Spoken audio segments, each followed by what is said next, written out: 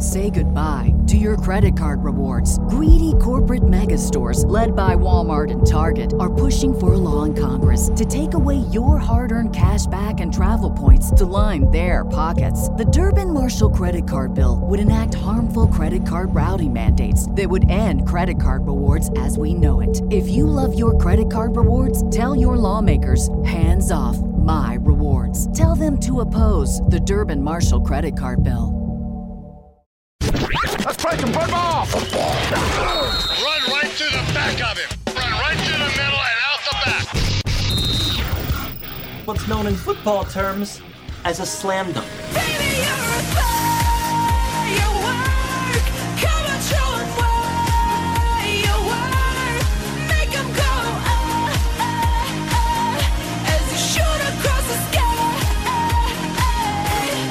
Welcome in to another edition of Daytime Fireworks. I am your host, Zach Berry. Joining me as always, Mr. David Brandt of the Associated Press. Week 9. Woo, we're flying through it here. Big weekend for several SEC programs, but like we always do before we get into the slate, we will recap the week that was. David, good morning. It was a history-making weekend for the Rebels. I'm sure it was. Like you said, going into Auburn and winning no matter the state of the Auburn program, that's a good win. Survive and advance, as we talk about. Absolutely. It was the first time in 71 years that Ole Miss has gone back-to-back against Auburn, as Ole Miss won last year at home.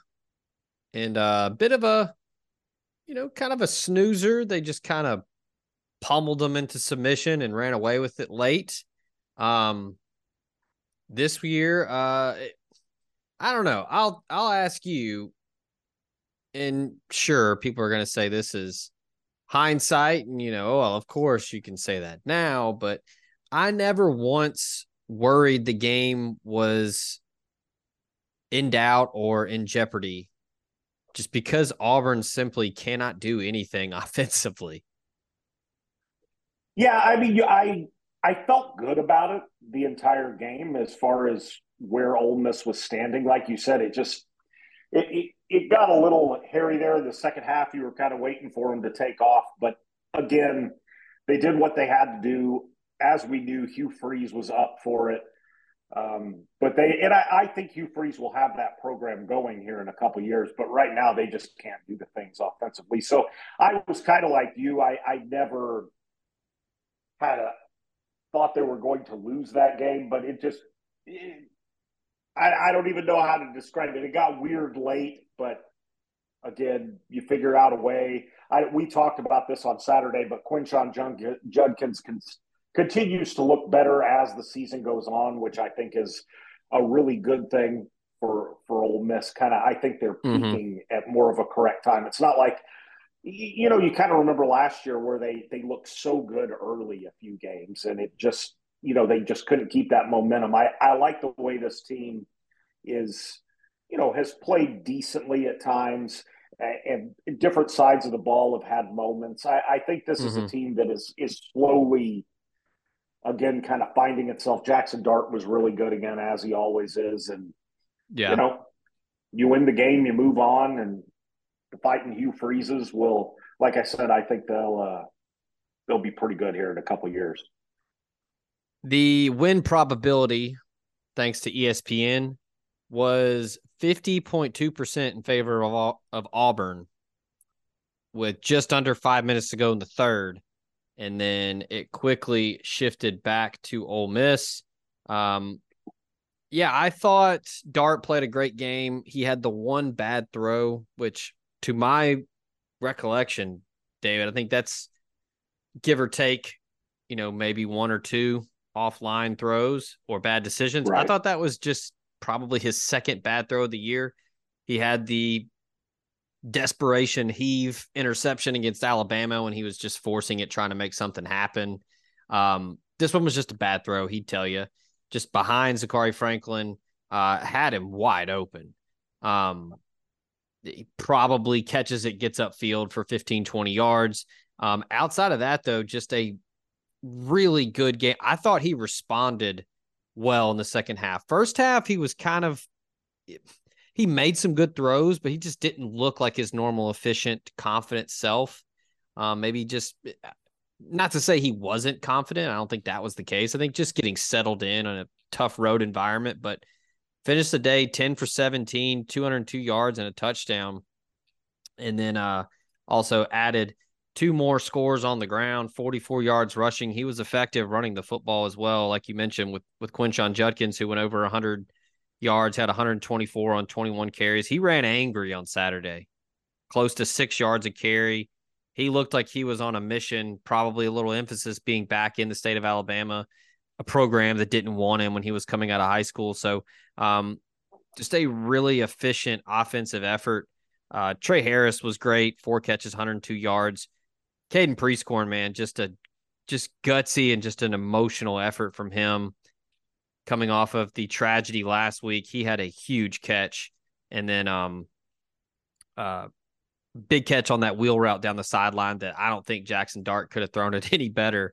And then had a big long conversion on 3rd down. But yeah, just I thought a balanced attack from Ole Miss, and I think it was a two score win. They give up the garbage touchdown late, but just a methodical win on the road that I think if you're going to be a contender, if you're going to be a tier 1 SEC team, these are the types of games that you just have to win. You're the better team. Just go out and get it done. Right. I mean, you look at somebody like Georgia, they've been having wins like this all year where they, didn't look amazing, but they kind of just slowly suffocate the other team and, pull out a 10, 14-point win. And like you said, this was, for all intents and purposes, this was a 14-point win with a touchdown late. And then, so anyway, you got Vanderbilt next week, then you got Texas A&M, and then you got Georgia. So it's setting up pretty good. Tennessee couldn't help out the Rebels this week, but other than that, it was mostly good news for the Rebels. Yeah, I watched the highlights. That's kind of like my Monday Right. homework. Watching, I was out of town with my kids and had help from parents and other family members, but it's a chore to actually sit down and watch a game with 2 young kids during the day. Like the Pac-12 after dark, that's when I'm in my element because they're asleep and I can sit down and actually watch a game. But did the rewatch of Tennessee, Alabama. Man, Tennessee, I mean, just all the momentum in the first half. Offense was clicking. Bama, they were on their heels. That crowd was really taken out of it early, and they were really getting after Jalen Milroe. But credit to Alabama in the second half, they made some adjustments and really slowed down Heupel's offense. But yeah, look, you mentioned survive in advance, David, and that's going to be the theme, I think, for the rest of the season for Ole Miss because, look, the rest of the way favored to win every game outside of Georgia, and we've already talked about how that one is very gettable with Brock Bowers' availability still up in the air. I don't think he's going to play. Like, if you're asking me today, I think he is either going to make a business decision and not play and get ready for the combine, or he's just not going to be ready. But you can only, control the controllables. You can't worry about other teams and hoping, you hope they lose to give you a shot at making it to Atlanta, but you got to take care of business on your end first. Yeah, absolutely. And there's, Alabama's got LSU this week and then Kentucky. And then, they got to go to Auburn for the Iron Bowl, which is always a little tricky. So there's chances there. But like you said, can't control that now. You had your chance against Alabama. It's the one blemish of the year. You just move forward. And like I said, I think, other than the fact that obviously they need some help in the standings, Ole Miss is in a pretty good situation right now. Yeah. North Carolina lost over the weekend to Virginia. Just a brutal loss. Ugly loss. Washington, I couldn't stay awake. I mainly because it was boring. I was hoping that Michael Penix was going to do his thing and put up some big numbers, but Arizona State hung in there and made it difficult for him. But yeah, I mean, you think Washington had a scare and they've got the meat of their schedule remaining. Yeah, just take care of business. And, if a couple people stumble, maybe you have a shot, an outside shot at the playoff. But yeah, go 11-1 and just see what happens. And, hey, Right. if it, There's a lot worse scenarios yeah, than that one.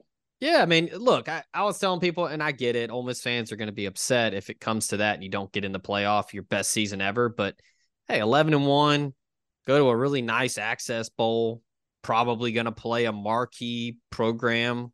Maybe you play a Penn State or, somebody big that you either haven't played before or haven't played in decades, and have fun around New Year's and get ready for 2024. But yeah, I mean, the focus right now, I think, is you get past Vandy this weekend, and then you get a really big shot at A&M at home, and then you get ready for Georgia. And I think that it's not just us. This isn't posturing by an Ole Miss podcast. Everybody is saying that Ole Miss has still got everything in front of them. They still got their shot. They can still possibly squeak in, but I think you get past a Vandy team this weekend in a big time letdown look ahead sandwich spot, and then take care of business against the Aggies, and it's Super Bowl time in Athens. Yeah. No, that I hope it happens just specifically just because the atmosphere for that game will be incredible if it happens. Yeah, I I still think that we're going to regress to the mean a little bit, but the ticket prices are still ridiculous for that game. And me and some buddies are going, and they're starting to worry about tickets. And hey, look, it's going to come down, and also we can just scalp on the day of, because I'm just being honest, David. I'm not paying $650 for a regular season game. Ooh. Yeah, But that would be a little steep. Yeah, some of the ticket That's sites one of out those there, where you it's think about ridiculous. if for some reason you were able to sell your tickets for $650 a piece, then go to the bar and have yourself a nice nice stack of cash with you. Yeah, I mean, I think the atmosphere and going to Athens will be fun enough. And but worst case, if it's just so astronomical we can't make it happen, just go to the bridge and just watch it from there, or go to a bar and just Right. have a good time where we can actually just sit down and watch it on TV and enjoy it. But I imagine it'll level That'll out a probably little come bit. down, like you said, for a regular season game. That seems. Yeah, I know the that's SEC loves its football, but that's pretty high. yeah, that's ridiculous. I refuse to pay that much for a non-trophy game, is what I keep telling people. Um, so, but yeah, I thought the game on Saturday, going back to Ole Miss Auburn, I thought it was indicative of this team's demeanor and kind of the experience and maturity of this team. Again, I never thought that it was in question or Auburn had, a chance to win it, but that's the type of game that SEC teams can lose when you're on the road and some adversity happens. They had a ton of penalties early on. They had the early turnover, but dude, Pete Golding and what he's done with this defense is just a revelation. I mean, he has really turned up the heat on offenses. And I know Auburn is just abysmal, but you still got to do it. And they had a plan. They made adjustments. They turn them over, get the 2 interceptions. And, I mean, it just made life difficult for Auburn. And that's just a testament to the players and the plan that they had in place. They were ready for both Peyton Thorne and Robbie Ashford. And I mean, if Ole Miss keeps this up, I know Kiffin's in the conversation for a lot of Coach of the Year awards, but Pete Golding's got to be up there for an Assistant Coach of the Year award. The award, the name is the Broyles Award. He's got to be up there with how good they've been so far as a unit, especially as bad as they were at times a year ago. Well, I just think what I liked is they they kind of regressed a little bit. And I know LSU is very, very good, but that was, that was one of those crazy shootouts that was a reminder of last year. But they bounced back from that. They didn't let that game not beat them twice, because obviously it didn't beat them. They won the game, but didn't let the team's reputation, MO, settle into that, well, we got to win games 52 to 28 or 35, and everything like that. The last 2 weeks, Arkansas and Auburn, again, not amazing offenses, as we saw, obviously, with Arkansas against Mississippi State last week. Ooh. But yeah, that had 3-2 vibes on it. But the whole time I was thinking of that GIF where Beamer's walking out, it's 0-0 and his arms are up. Yeah. But but anyway, the point being is that I've been really impressed the last couple of weeks that the defense has bounced back again from, not its best game against LSU, and really looks like it's trending in the right direction as well. And look, it's difficult. I know in a perfect world, Ole Miss just comes out and handles business and beats Auburn by 30. But it's hard. I mean, you have to remember these are college kids. They're human. That was a big game for Auburn too. I mean, they wanted that. Hugh that was Freeze, their Super Bowl, right? And Hugh Freeze was, I mean, he wouldn't say it, but yeah, he wanted the game. And I'm sure his kids wanted to play well for him. It's at home. Auburn's a really good atmosphere. And Auburn's been pretty competitive in most games this year. So, there's no shame in that game being more difficult than expected. Yeah, what I was going to say was, I mean, these are college kids. They're human. They're prone to, subconsciously let up a little bit, or, fatigue sets in. You play a lot of games and you're coming off a bye, so you're a little rusty, but, it's a road game, and, elite teams struggle. I mean, it happens. We've seen Georgia do it. Washington did it over the weekend. It's Alabama.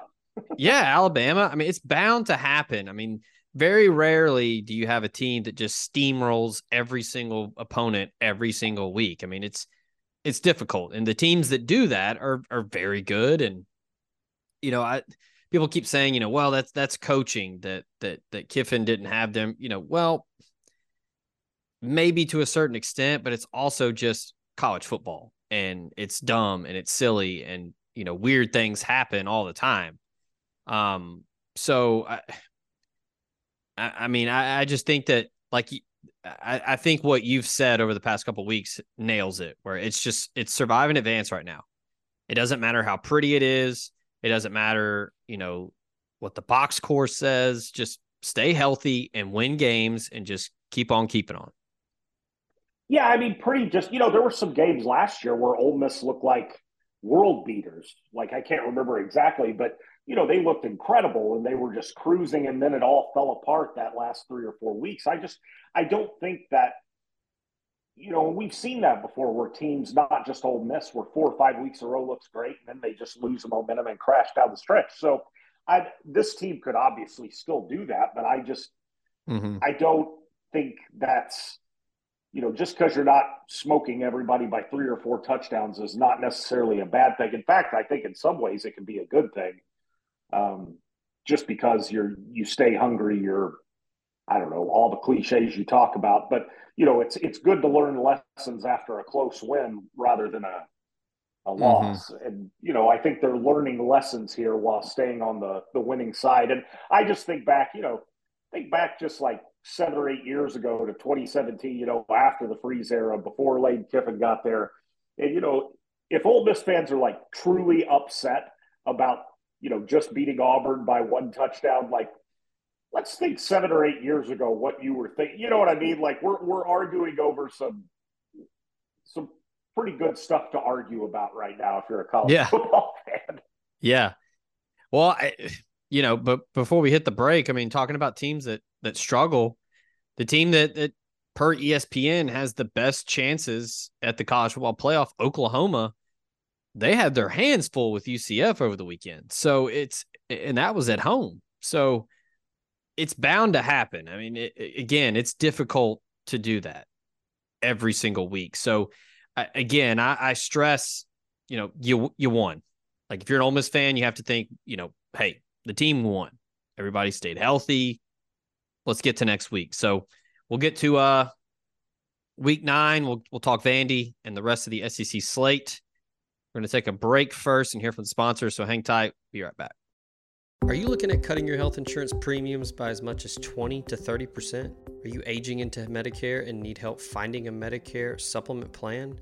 Call Drew Moak of USA Benefits Group at 601-953-8449. Drew is an Ole Miss grad located in Mississippi and licensed in 7 states. He works with the nation's second largest health insurance brokerage with access to 35 different carriers, and he can help you with any of your health insurance needs. From regular health plans to life insurance to dental and vision and even Medicare, he has it all covered. Now more than ever, it is critical to have a health insurance agent who is local and accessible. So call Drew Moak at 601-953-8449 and get your free quote today.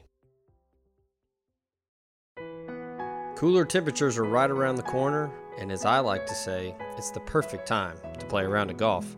And if you're looking for a premier golf course in Northwest Mississippi or the Memphis, Tennessee area, go to Cherokee Valley Golf Club in Olive Branch, 15 minutes from the Memphis International Airport. With those cooler temps, you might want to stay warm and comfortable on the course this fall. Go in the clubhouse and check out their new selection of outerwear from Travis Matthew and FootJoy, including FootJoy's new lightweight hoodie. This 18-hole par 72 course includes 4 sets of tees to accommodate all players and has 11 lakes, 52 bunkers, and the wide Zoysia fairways and extra-large Champion Bermuda greens and clean roughs make for an excellent opportunity every single time to post a number. If you need a premier golf experience in the Mid-South, go to Cherokee Valley Golf Club. Call them at 662-893-4444 or check them out, olivebranchgolf.com.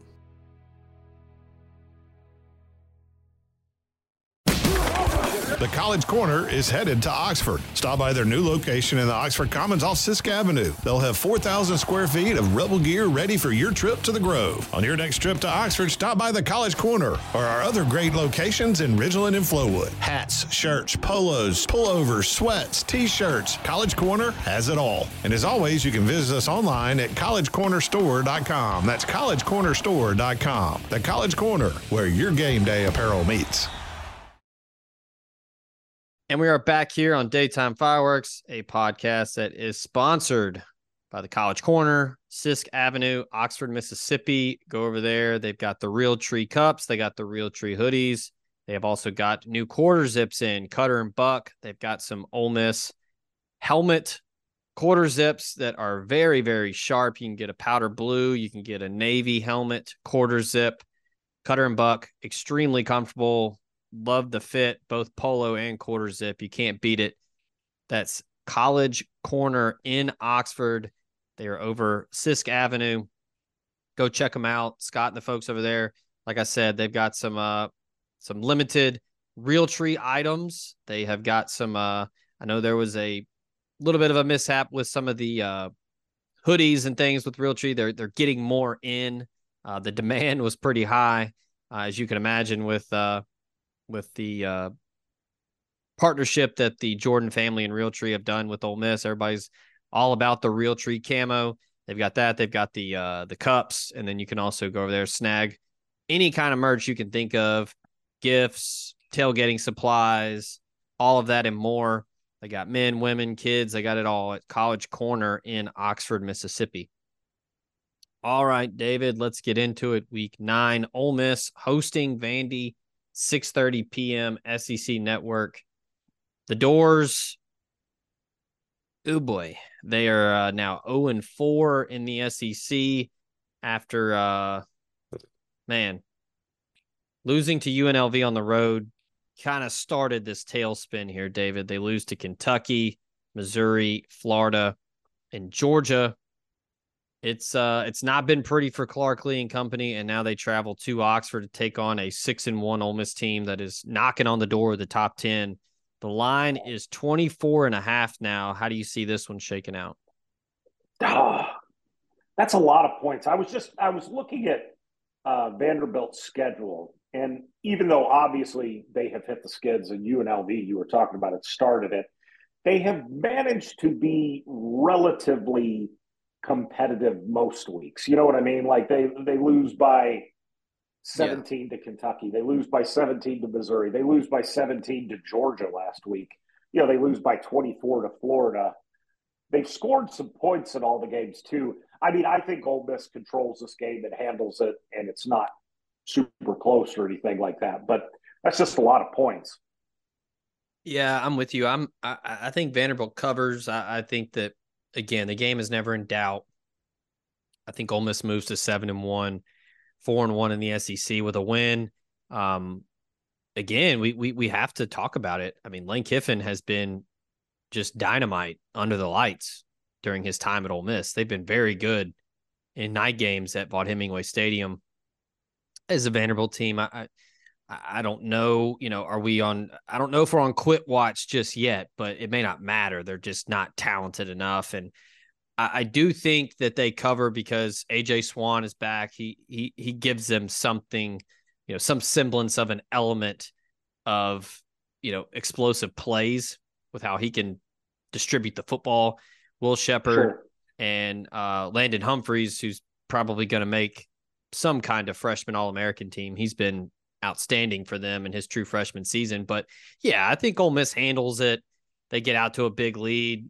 They play the 2s and 3s and get to week 10 with a win. But yeah, it's a lot of points. If it had stayed under 20, if it had hovered around 17, 18, I might have thought about laying them. But yeah, I think that Vandy will cover just because I expect Ole Miss to really put it in cruise control in the second half. Right. I expect them to win by about 3 touchdowns, which is still not getting you there as far as from a betting concern. So I see this being, Vandy's been pretty consistent. It's not one of those teams that just can't score. They just don't score a ton. So I can see Vandy getting in that 21-point neighborhood, and Ole Miss being around 40, and that's where you're at. Yeah, I agree. I don't know. I find it. We talk a lot about in the first segment about the demeanor and the maturity of this team. I don't think guys like Jackson Dart or Quinshawn Judkins or Kari Coleman, John Saunders, Zamari Walton, take your pick of the upperclassmen on this team. I just don't see them letting a skid like that happen right now, and especially against a team that's just overmatched like Vandy. All Yeah, right. and I like it. We've talked about too, coming off that Auburn game. It's not like it was just such a dominant performance that you feel like you're invincible. I think there's a lot to teach. There's a lot. I don't see why they would be looking back or looking past Vanderbilt because I think they've got a No. lot still to work on.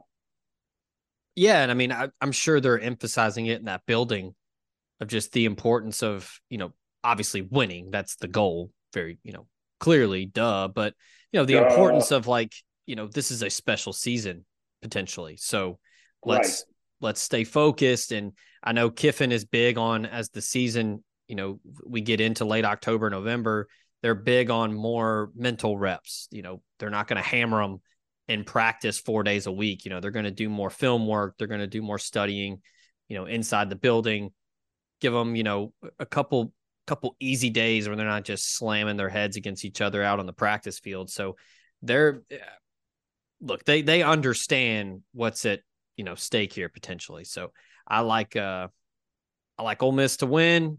I just think Vandy covers. I mean, maybe look at the under. Maybe that's the play, but yeah, I think that Ole Miss comes out on top, moves to 7-1. All right. 11 a.m. ESPN. Another team headed in the wrong direction, South Carolina. It's not looking good, David, for my over 6.5 wins pick that I had earlier this year. They are just really on a skid right now. They cannot get anything going. The defense is bad. The offensive line just continues to struggle, and Spencer Rattler he can't do it all by himself. A&M giving 14 here. It's at Kyle Field. Sleepy 11 a.m. kick, so maybe South Carolina comes out and makes it interesting early, but I know it's a look-ahead spot potentially with Ole Miss, but is this one that Jimbo kind of screws around and like maybe loses? I don't know. This is one of those, like I said, we've been kicked in the crotch a couple times by South Carolina when we picked them and everything.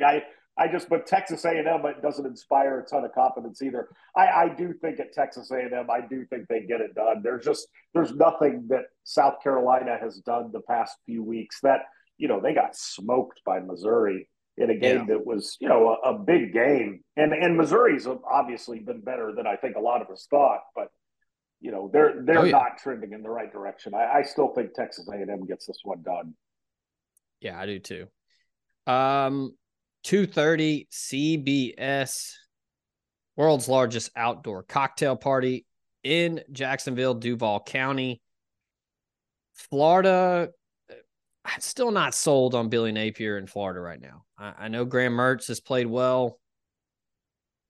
Here's the thing is I know that social media and the marketing department in Gainesville has been hyping up Graham Mertz and how well he's played, and he's played well. We'll give him credit. But this is the litmus test here. Let's see just how far you've come here against Georgia, a team that has had their struggles, but it's still Georgia. It's still the two-time defending national champions. They're still the benchmark for everyone in the SEC and in the SEC East. No Brock Bowers, but you still got to deal with Carson Beck, and you got to deal with Deshaun Edwards, and you got to deal with that defense and Kirby Smart. And David, coming off a bye, that Kirby Smart is going to be ready for this one. Oh, yeah. He'll be ready. I think this is a really big game for the Florida program and just Billy Napier's tenure. I think, like you said, a litmus test kind of, because early in the year they lose to Utah in that ugly opener that I listened to on the radio driving to an Arizona State game. And then, you just get smoked by Kentucky and you're just thinking, man, I don't know if Billy Napier's going to survive. But then you bounce back with two nice wins over Vanderbilt and South Carolina. And really at 5-2, Graham Mertz has played well. I think that there are reasons for some optimism that this program is starting to turn around and can compete with Georgia. But, it's just like Auburn, Alabama. It's just like the Egg Bowl. It's just like, your litmus test against your biggest rival is important. And I think that Napier has been shaky at times. I'm not saying that they have to win this game. I'm just saying if this game is 45-7 or something like that. Florida's just non-competitive. I think it's going to be really hard for Napier to recover from. So I expect Florida at times, they're sort of Jekyll and Hyde. They've looked pretty good at certain times this year. And Graham Mertz, I was just looking, 76% completion rating. That's about as good as it gets. So they do have some things going for them. But I think Florida really needs to be, winning the game would obviously be great for the program, but it has to be, you just can't look at this field on Saturday and see this gigantic gulf between the two teams. I think that would be really hard for Napier to recover from. Yeah, the number's 14.5. It's not a lot of points. I imagine Florida is going to really try to muddy this one up and take the air out of the football and all the, the cliches of slowing the game down. Without Brock Bowers, I just don't know how explosive this offense can be. They've really struggled this year to make plays when it hasn't just been like smashing the Brock Bowers button on the controller. I don't know. Georgia's going to win the game. I would be very shocked if Florida can pull off the upset. But yeah, 14.5. I mean, the total's at 47. I mean, maybe this one is just an ugly, grinded out game. That 47. Maybe Georgia wins, 24-14. I don't know. I don't know if Florida's ready for this kind of test. I don't know if they're ready to pass this kind of test, I should say. I still have my questions on Mertz and what they do offensively, because at times, like you said, they've looked really good. They beat Tennessee at home.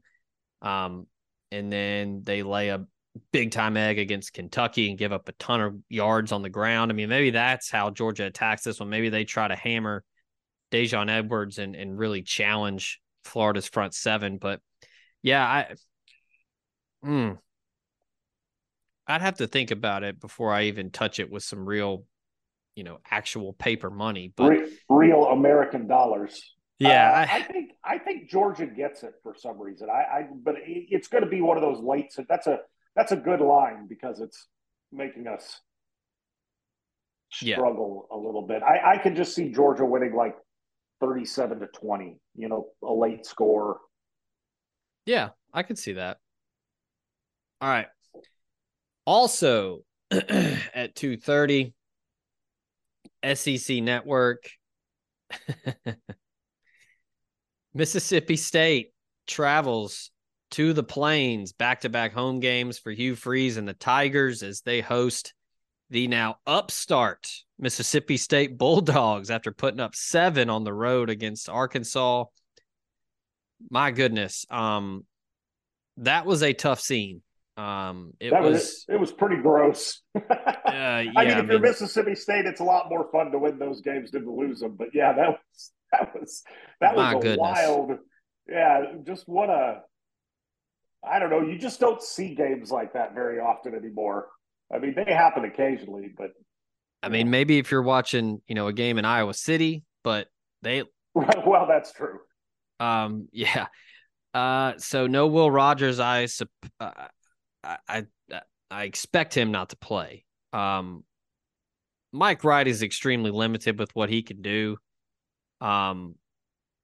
Throwing the football. I mean, his first pass attempt on Saturday was intercepted. But still, I think that was an Arkansas team that just flat out quit, and Mississippi State still couldn't do anything. I think Auburn is I don't want to say they're good. I think they're solid up front, but David, I think Mississippi State might be a little better defensively.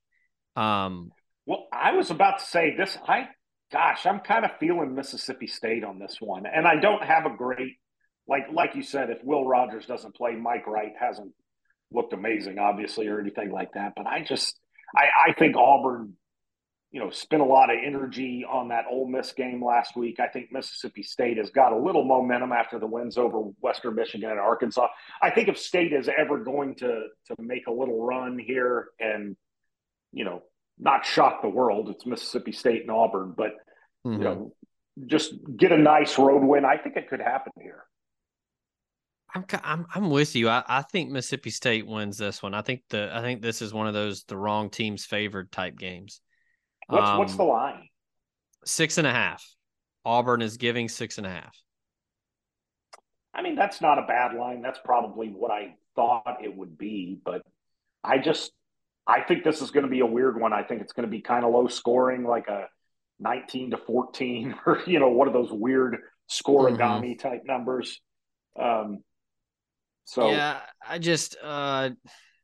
I'm going. And like you said, State's defense is pretty good, and Auburn's offense is not great. And so I think if State can do anything offensively, which I'm not sure they can, but if they can, I think 17 points could get this done. That's what I mean.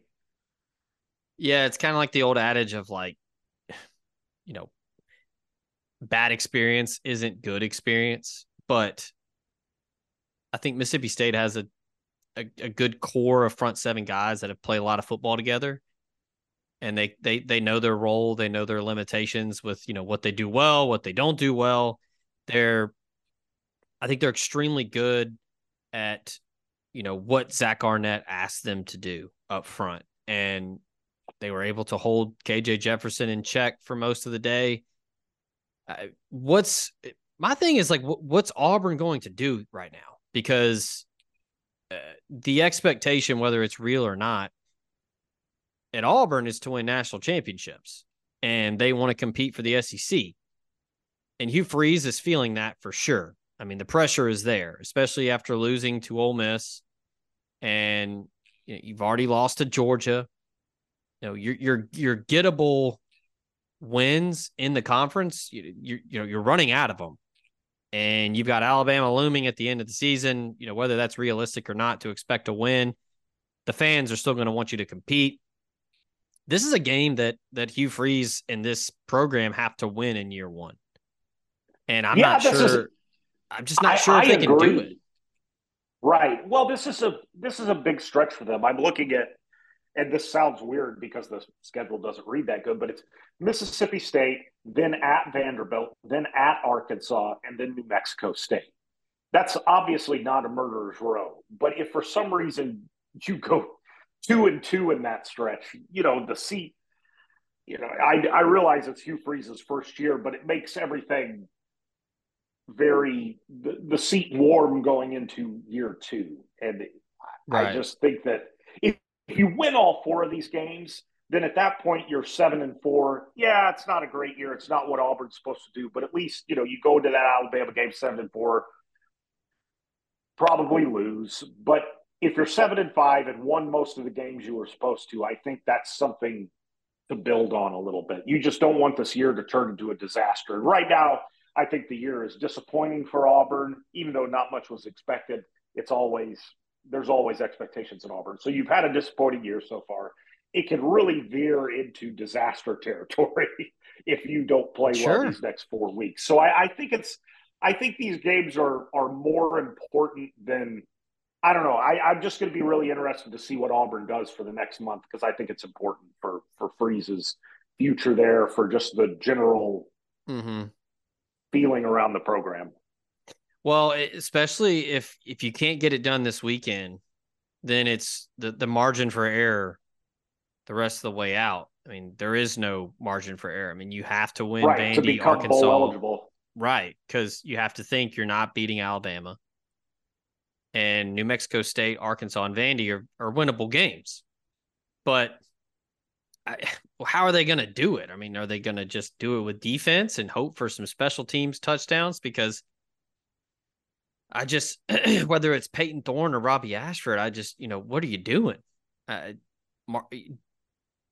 Jarquez Hunter had a big run against Ole Miss, but outside of that, he didn't do anything. So it's not like they can hang their hat on running the football. Like, they don't have Tank Bigsby over there anymore.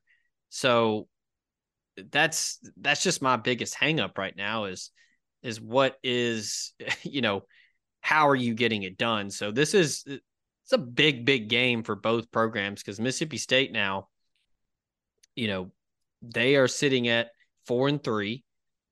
They have their shot to win this weekend. Then you play a big game against Kentucky at home, and then at A&M, Southern Miss is a win, and then the Egg Bowl. So bowl game is still within reach for Mississippi State. So, I mean, this is a, big, big weekend for both of these programs, because it's the margin for error for both is very, very slim. I'm with you, though. I'm taking State outright. I think they get it done. So if you're State right now, you still have like a decent season. You look back at their schedule now. I'm looking back at it. The one loss, that one to South Carolina hurts, especially looking at how South Carolina. But beating Arizona was a pretty good win. That second game of the year. You lose to Alabama and LSU. I mean, a lot of teams lose to Alabama and LSU.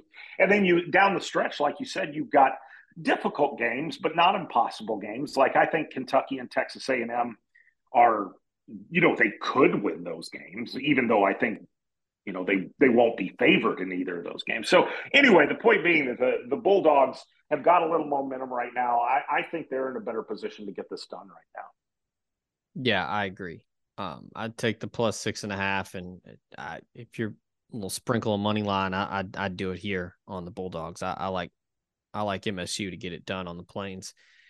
All right, 6:00 ESPN, last SEC game of the weekend. Tennessee traveling to Kentucky. Man, Tennessee is going to have to get off the mat early and often here. Kentucky is not going to be an easy win. They're still 5-2. I mean, Kentucky, I know they had, the big loss against Missouri after getting an early lead, and then they got shellacked by Georgia.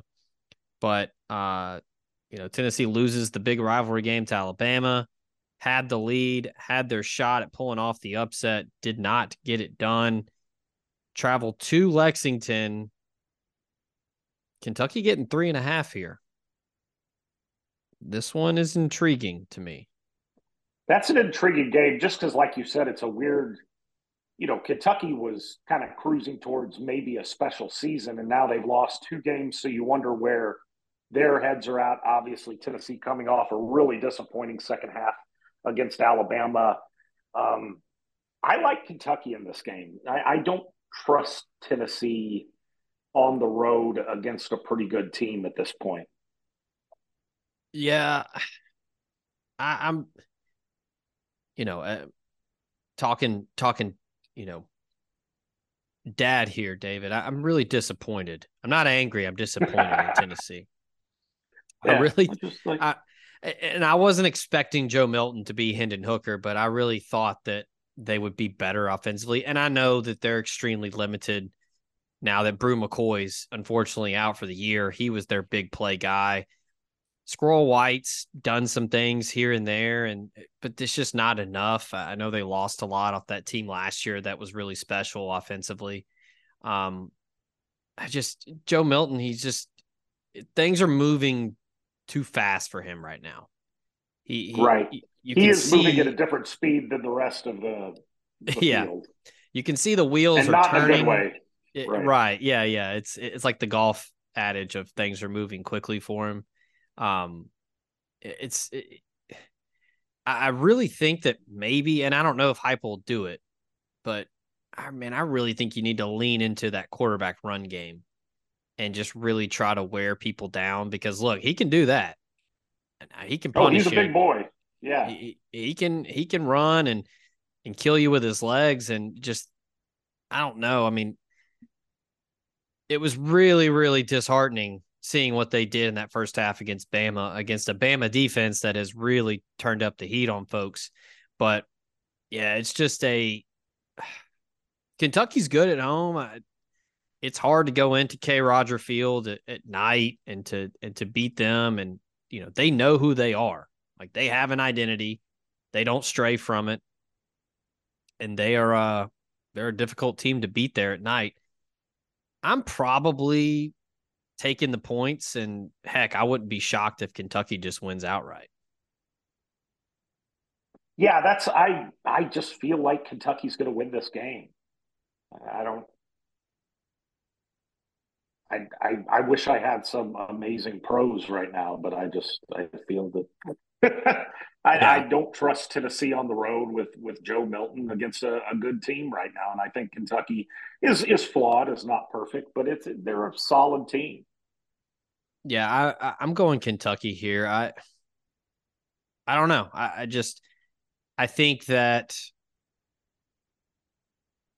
Tennessee is just missing some crucial pieces on that offense, and I just think they're not going to be able to get it done. So, all right, one final break. We'll come back in the third segment, wrap up this week's daytime fireworks. So one last break, and we'll be back on the other side. So hang tight. This podcast also comes to you thanks to Bluff City Advisory Group, Memphis's leading team of finance professionals who can provide advanced assistance with financial planning, pension, and qualified plan support, and business and estate planning strategies as well. Former Ole Miss Rebel and founding partner Ben Still, along with his elite-level customer service team, make it their goal to help you meet the ongoing demands of your financial needs. Learn about this and more at bluffcityadvisory.com. Ole Miss fans, you can never be too careful, especially these days and with young kids at home. Don't take any chances and secure your home with Eufy Smart Lock, an easy install, all-in-one security device for your front door and that peace of mind we're all looking for. I myself am a Eufy user, and I can tell you firsthand, go ahead and ditch those house keys forever, grab a Phillips head screwdriver because that's all you'll need, and give Eufy Smart Lock a try today. No monthly fee, and Eufy customer service is waiting on standby 24/7 to help you with any and all home security needs. So what are you waiting for? Head to Vaught Hemingway or the Pavilion or Swayze Field to cheer on your Ole Miss Rebels with the reassurance your home is in good hands with Eufy Smart Lock. Eufy Video Lock makes it easy to keep an eye on things back home. Its built-in camera can tell you who's at the front door from the comfort of your stadium seat. Search Eufy Video Lock. That's EUFY Video Lock. Or visit eufyofficial.com, eufyofficial.com/video lock to see how you can gain complete control of your door. That's Eufy Smart Lock and Eufy Video Lock, a proud sponsor of the Talk of Champions podcast network.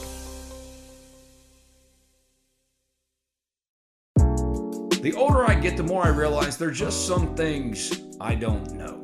Balancing a budget, for example. I'm not a financial whiz. Sure, I know batting averages, passing and rushing yards, three-point shooting percentage. But intentionally putting away money for retirement? That's where my friends at NerdWallet's Smart Money Podcast come in.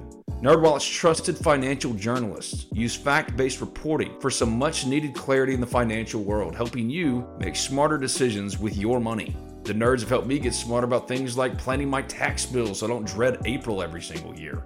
Actually, I was one of the first in line this time around. Saving on travel so that I can take my girls on trips, because spending less on airfare means more money for an extra night and maybe a fancy dinner too. So enjoy the things you love, the Ole Miss Rebels, your family, your friends, knowing that your financial situation is taken care of with advice that you followed from NerdWallet's Smart Money Podcast. Listen to NerdWallet's Smart Money Podcast on your favorite podcast app today. Trust me, future you will thank you. All right, we're back here. Final segment, Daytime Fireworks. Zach Berry, David Brandt here with you. All right, David. As far as the national picture is concerned, with where we sit right now, as I believe the first playoff rankings will come out. It's not this week, it's next week, right? I think it's next week. I haven't seen anything on week. our yeah. So you've still got Georgia up top. They're still number one until someone knocks them off. Michigan is still undefeated at 8-0. Ohio State survives Penn State over the weekend, and Florida State also holds serve. So you've got the top 6 teams there with Washington and Oklahoma all still unblemished. Texas survived Houston. Oregon wins. Alabama wins. And then you've got Oregon State and Ole Miss there. And Utah alongside Penn State, who just lost.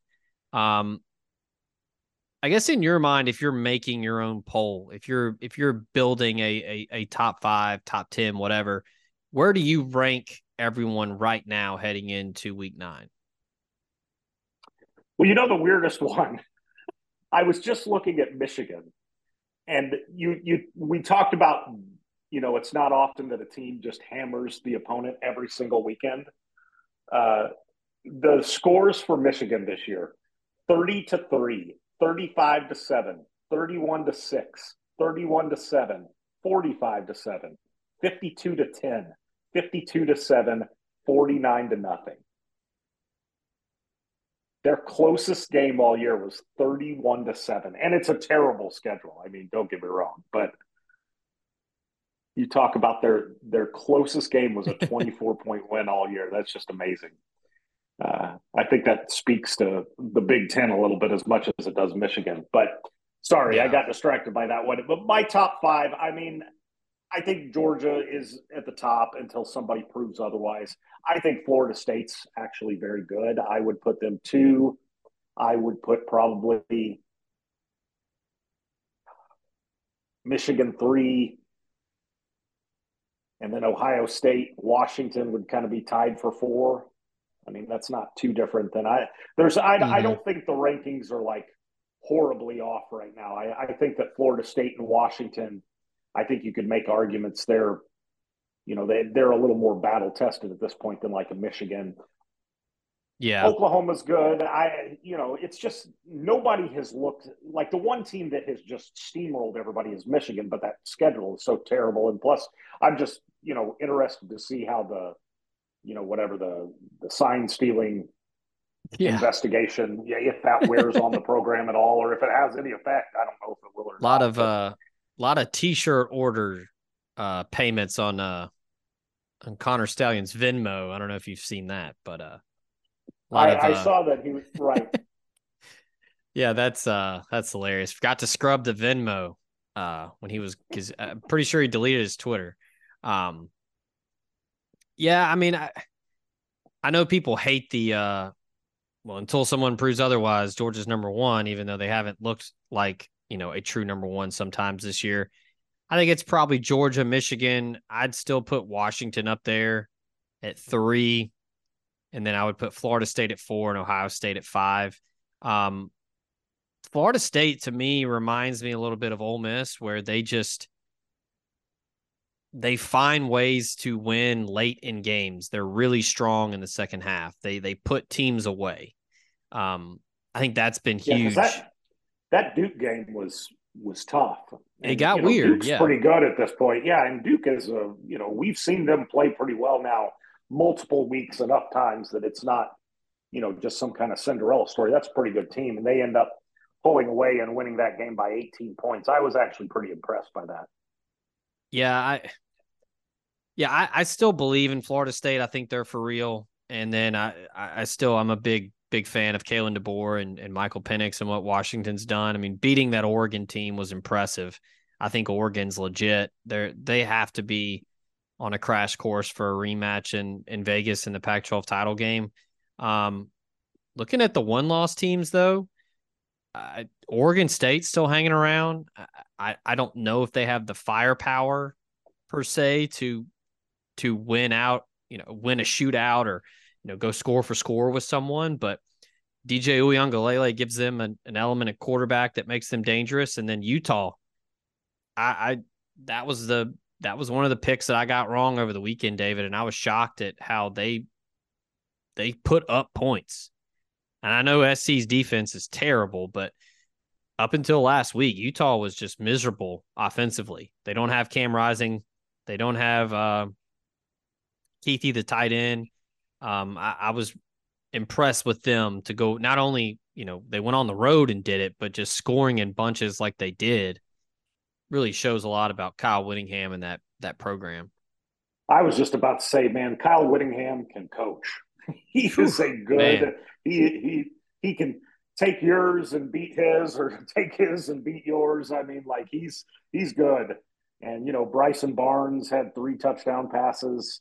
That Jackson kid was a good runner. Like, they just find ways to get it done every year. Utah's not a super sexy pick, but then at the end of the year, they're always in the Pac-12 hunt. And so they got a big game this week against Oregon. And it's at home. So, and it's Rice Eccles is tough, man. Yeah, I think that's going to be a really good game. So, I was looking at, sorry, I'm going back and forth between the rankings and stuff like that. I saw the Feinbaum I went past a video, and it was talking about how this is Nick Saban, maybe his best coaching job of his career. And I was, that's not a bad take. I mean, he's definitely taken kind of a flawed team and still got them in the top 10, and still got a good chance to go to Atlanta. It is, for all the, it seemed like, and we've had a few of these over the past 10 or 15 years where it's like, well, is Alabama done? And the answer is not yet. Yeah, they've still got a couple hurdles left. This weekend or excuse me, next weekend will be a big test against LSU and Jaden Daniels, who are also coming off a bye. So that'll be primetime television. As far as the one-loss teams, we've talked about Ole Miss, we talked about Utah, we talked about Oregon State, Bama, Oregon, Texas. Where do you put Missouri in this pecking order? I think Missouri, actually, I was about to say something about them. And I think Missouri is obviously better. I think Eli Drinkwitz has done a really nice job. They're off this week, and then they've got a game at Georgia on November 4th. And I just, I think once they probably lose that game, especially since it's on the road at Georgia, I just don't. Then they've got Tennessee, then Florida. I think a lot of Missouri's tough games are still ahead. So I think Missouri is dangerous, but I just don't think their schedule bodes well for them down the stretch. Yeah, I think they're going to stumble at some point, but Drinkwitz has done a fantastic job. I know that all the easy layup jokes about him being a dork and everything is fun, but I mean they've done a really good job. Sometimes dorks are good football coaches. Yeah, I It mean, takes all kinds. Brady Cook's been really good. I mean, Luther Burden is as good as anyone in the country. They've really got it going with that offense, and their defense is solid enough. But yeah, I'll be It's very. it's a shame. It's a shame they don't play Ole Miss this year because I think that'd be a really fun game. Yeah, that'd be a fun matchup. I would that Missouri offense going against the Pete Golding defense and how they've looked this year. It would be a really good matchup. I tend to agree there. And then yeah, the quarterback matchup with Cook versus Jackson Dart would be a lot of fun. Yeah, and I mean, look, they would have to beat Georgia, but I mean they've still got a shot at winning the East. Yeah. So it's hard to count them out just yet. But yeah, this year has a chance for some big time chaos because you could potentially have a Pac-12 title game where Oregon beats Washington and gets revenge. So you've got 2 one-loss teams there at top of that conference. You could have Texas beat Oklahoma in the Big 12 title game and have 2 one-loss teams there in that conference. Well, Michigan and Ohio State still have to play, so one of those teams has at least one loss. Yeah, so I mean, it could, Michigan beats Ohio State, then Ohio State gets revenge. It's crazy. I mean, it could be a lot of fun. But it depends on how you define fun, I guess, because it could, people could really be. I mean, this is the year truly where a 12-team playoff would be awesome. Well, I have always been. That's one thing I have always been on the bandwagon on. I think a 12-team playoff or even 8 teams, I think would be much better because I think with 8 you could do the 5 Power 5 conferences, 2 wild cards, and then 1 from the group of 5, and I think that would fit real well. But anyway, I'm looking forward to the expanded playoff where we can, I do think it will hurt the regular season maybe a little. At times, Yeah, but I think maybe. I think that's going to be over. I think within 5 years of the playoffs, no one will even remember that. No. Like, does the NCAA tournament has 68 teams and nobody seems to care about that. Like I think that's one of those things we'll think about the good old days and be like, oh, I don't know. And then for the most part, we'll forget that it ever existed after 3 or 4 years of the playoffs. I really hate too that it won't be able to be a thing, but the whole James Madison being ineligible thing is just such bullshit, and they're awesome.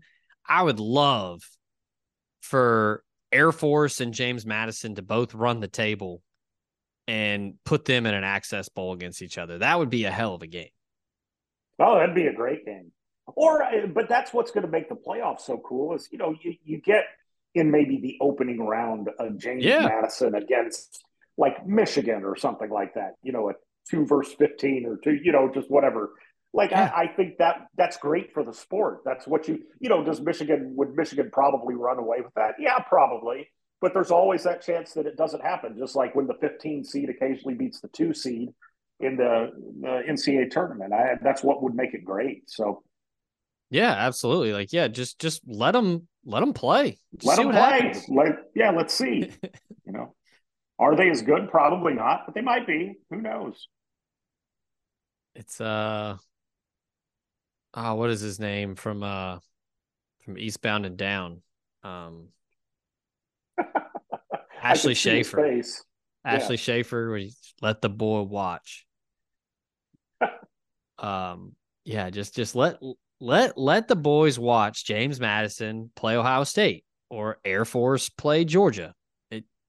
I know everybody's going to point to, well, we did that back in the BCS days, and we saw what happened to Hawaii when they played. Well, who cares? It's a playoff. Just do it. Well, and that's what happens sometimes. Like when you have like it's called a Cinderella story for a reason. It doesn't happen very often. Like Right. For every amazing, number, whatever that was. Who was it? Maryland Eastern Shore or something that beat Virginia.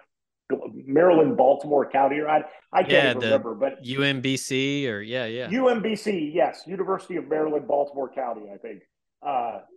beats Virginia. Like, there's 100 times where that didn't happen, but when it does, it's special. And I think, like you said, let the boys play. Let us watch. Yeah.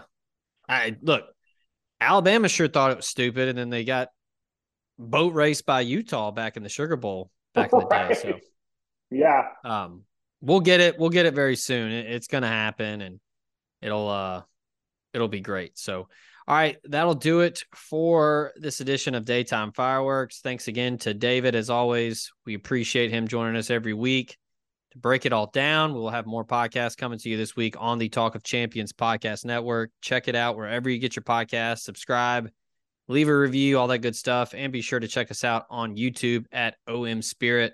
Smash the like button, subscribe, all that good stuff. And we will be back next week talking with David for week 10. So for him over there, I'm Zach. This has been another edition of Daytime Fireworks. Y'all be good. We out. What's so special about Hero Bread's soft, fluffy, and delicious breads, buns, and tortillas? These ultra-low net-carb baked goods contain 0 sugar, fewer calories, and more protein than the leading brands, and are high in fiber to support gut health. Shop now at hero.co.